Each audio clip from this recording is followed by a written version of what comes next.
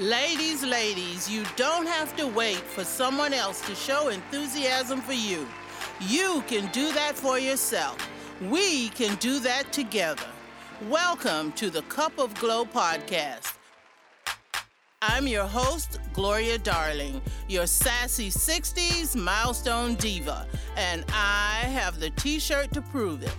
The Cup of Glo Podcast seeks to entertain, inform, and inspire you through serial stories and discussions, prompting you, the milestone diva in our midst, to own your power.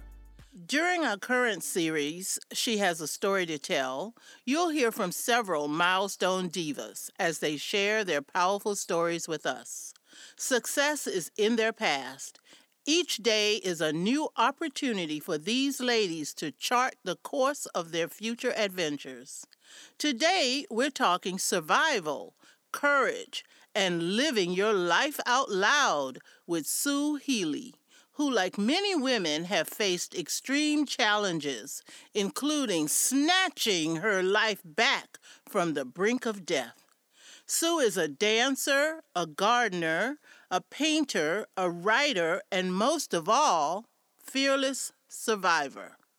I am honored for her to share her story with us on the Cup of Glo Podcast.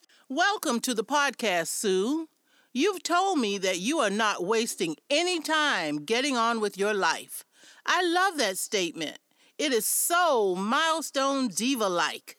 Go ahead, tell us what's getting on with your life means to you. Well, Gloria, thank you for having me here first. I think that getting on with my life means that I've reached a point where I am no longer hesitant about knowing what I want to do and then going ahead and doing it. Part of that has to do with having wasted a good bit of the middle years of my life striving to get ahead, like a lot of people did and do, wearing the power suit and carrying the briefcase to work and working overtime and bringing work home with me and working on the weekends and in pursuit of I don't know what, but I was compelled to do that. And when I began dancing close to 20 years ago, I discovered the emotional part of myself had been covered up for a long time. I'd always been interested in music, in dance, and in the visual arts. And at some point, I stopped because I was moving on to something else that at that time seemed important to me. And I left that life behind me. And when I started dancing, I had to face my trepidations, and I had to face the emotion that was tied up inside of me. And there was something with the music and the dance and the movement of the body that freed me and allowed some of that to start trickling out and then pouring out later. 2 years ago, I was diagnosed with a metastatic cancer. I had surgery. I had daily chemo and daily radiation for a number of weeks. The chemo had destroyed my immune system, and I ended up in the hospital for 2 months. During that time, I was unconscious for some time, unaware of what was going on around me, not realizing that I had so many friends who were visiting me who came to give me strength and to give me hope. And somehow, even though I don't remember all of that, I took some of that strength and I went on with it. One of the biggest things at that time was my dream to dance again. When I went into the hospital, I was very ill and I didn't know how sick I was. When I got out of the hospital, I had spent 3 weeks in a rehab facility learning how to walk again. The first thing I did the day I was discharged from the hospital was go to the gym with my hot pink walker that was covered in glitter that the nurses had specifically ordered for me, and got on the treadmill, as painful as it was, and walked on the treadmill. Hold on a minute, Sue.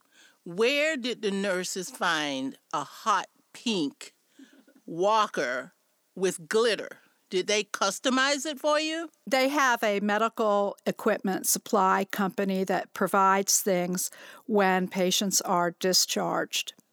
And for some reason, they were able to get that company to bring a hot pink glittered up walker for me, the kind that has a little seat on it and 4 wheels and handlebars and handbrakes. That is too cute. I saw you when you were laying in your hospital bed.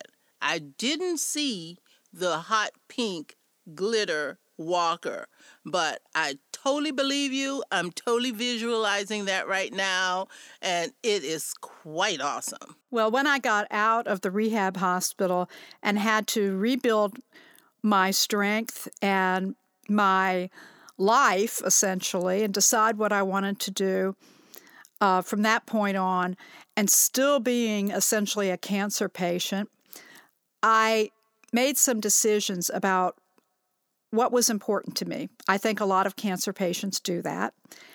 And what wasn't was no longer important to me.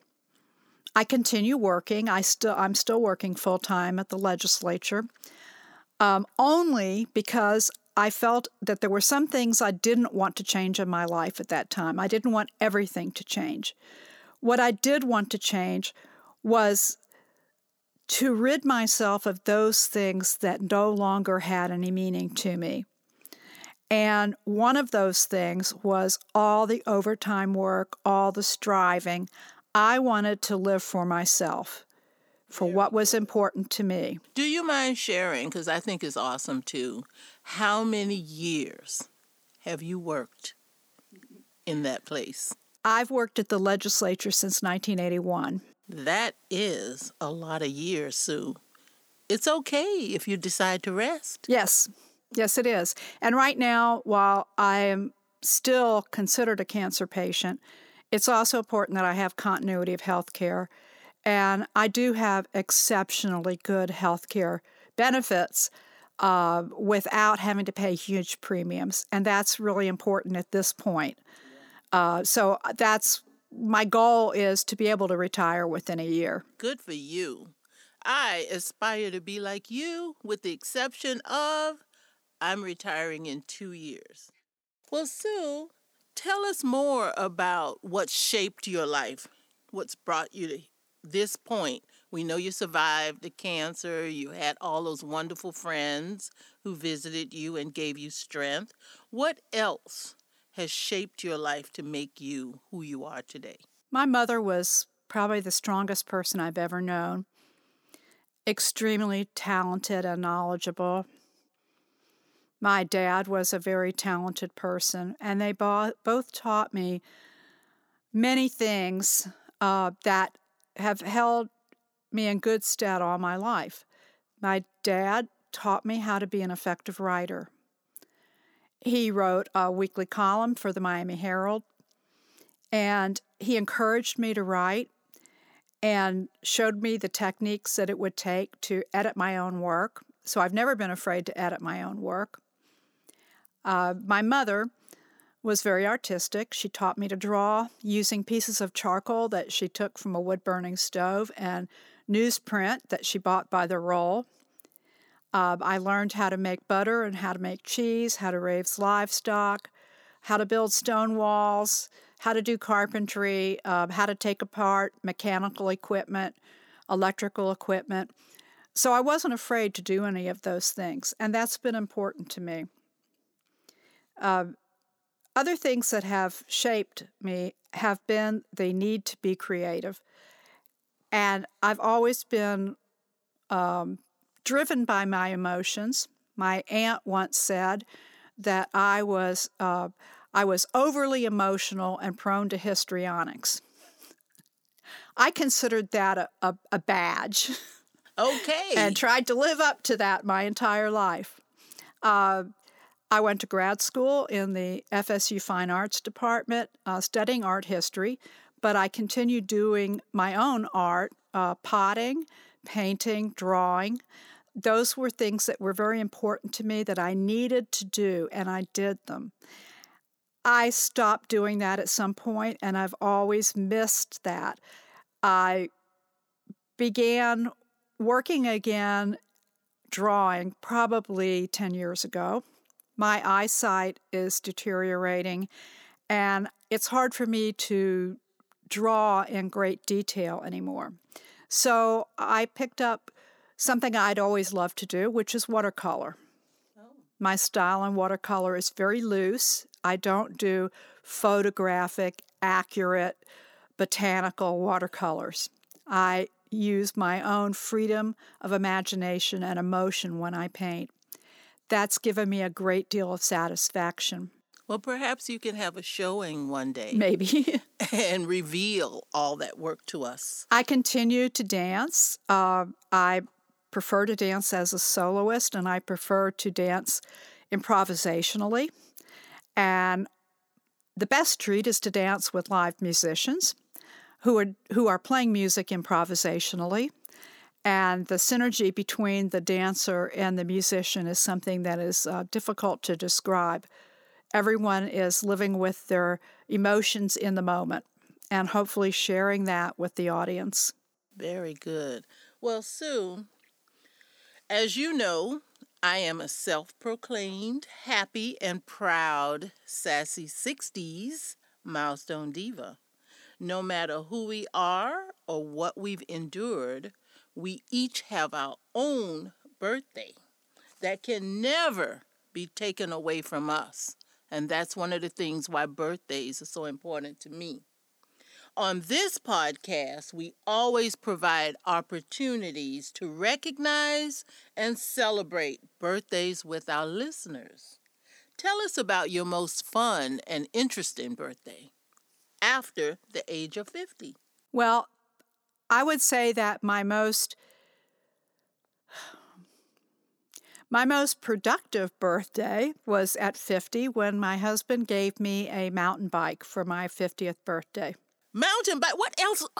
Sue, you've told us about so many things. Now you're adding mountain bike? I wanted a mountain bike. I asked him for one, and he very generously took me around to bike shops and purchased the mountain bike that I wanted. I had a friend who was a bit older than me who chastised me for that and said, "Oh, Sue, why don't you act your age?" And I said, I am acting my age. I am half a century old and I can do whatever I damn well want to. Absolutely. Another birthday that I can remember after the age of 50 was going out for seafood and visiting Mash's Sands in Wakulla County. And I had a new camera, and I noted a very ironic thing.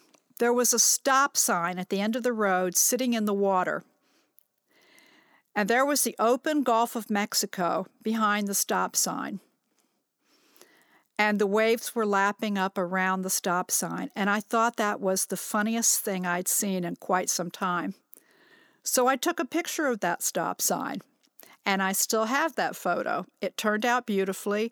And I think it said everything I wanted to say about irony. For sure. And I think probably my favorite birthday after 50 was last year when some friends took me out and just feted me and piled up gifts around me. They not only provided me with their own gifts, but with gifts that had come from a very dear friend who lived far away. And that meant a lot to me that they had organized that birthday for me. That's why I think birthdays are so special. They keep us close to the people we love, even when those people are not arm's length away from us. We always can share times and memories with these individuals. I agree. Well, Sue, thank you so much for joining us today. I am so happy to have heard your story. Well, I do want to add one thing, Gloria. Absolutely. Okay? I think it's really important for women to not think of themselves as being women of a, quote, certain age. We are women. Sure. And the more active that we are at whatever level of activity we can sustain, the happier we will be. Functional fitness is extremely important. And it's that strength to keep from falling down, to be able to run up and down stairs, to be able to lift things, do your own housework, bend over and garden, drive your car wherever you want to go, and not be exhausted and not be injured. That's really important. And those are the things that will keep us healthy and safe and sound into our 80s and 90s if God gives us that time. Amen. Sue, thank you so much for that. Thank you. That is what we're all about here at the Cup of Glo Podcast, featuring what I call Milestone Divas, those strong, empowered women who do recognize, and those who we might have to bring along sometime to help them recognize. It is great to be over 50. It is great to be 90 and happy about it. No shame involved. Thanks again for being with us. Thank you. At the Cup of Glo Podcast, we advocate for embracing every day as a new day, birthdays included. It's all about you and your powerful self, enjoying your life as boldly and as lively as only you can. I am in my sassy 60s, and I love it. Today's program was brought to you by Replay Fitness, helping women age 50 and older to find their power. Thank you so much for joining us today. We believe that everyone has an opinion, and we want to hear from you. Today's questions are: how have you overcome challenges in your life? What are you most fearless about? What does living on your own terms look like? Please email your comments to us at info@replayfitnessinc.com.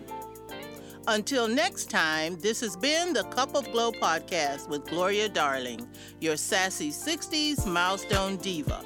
It's about a decade and not a date.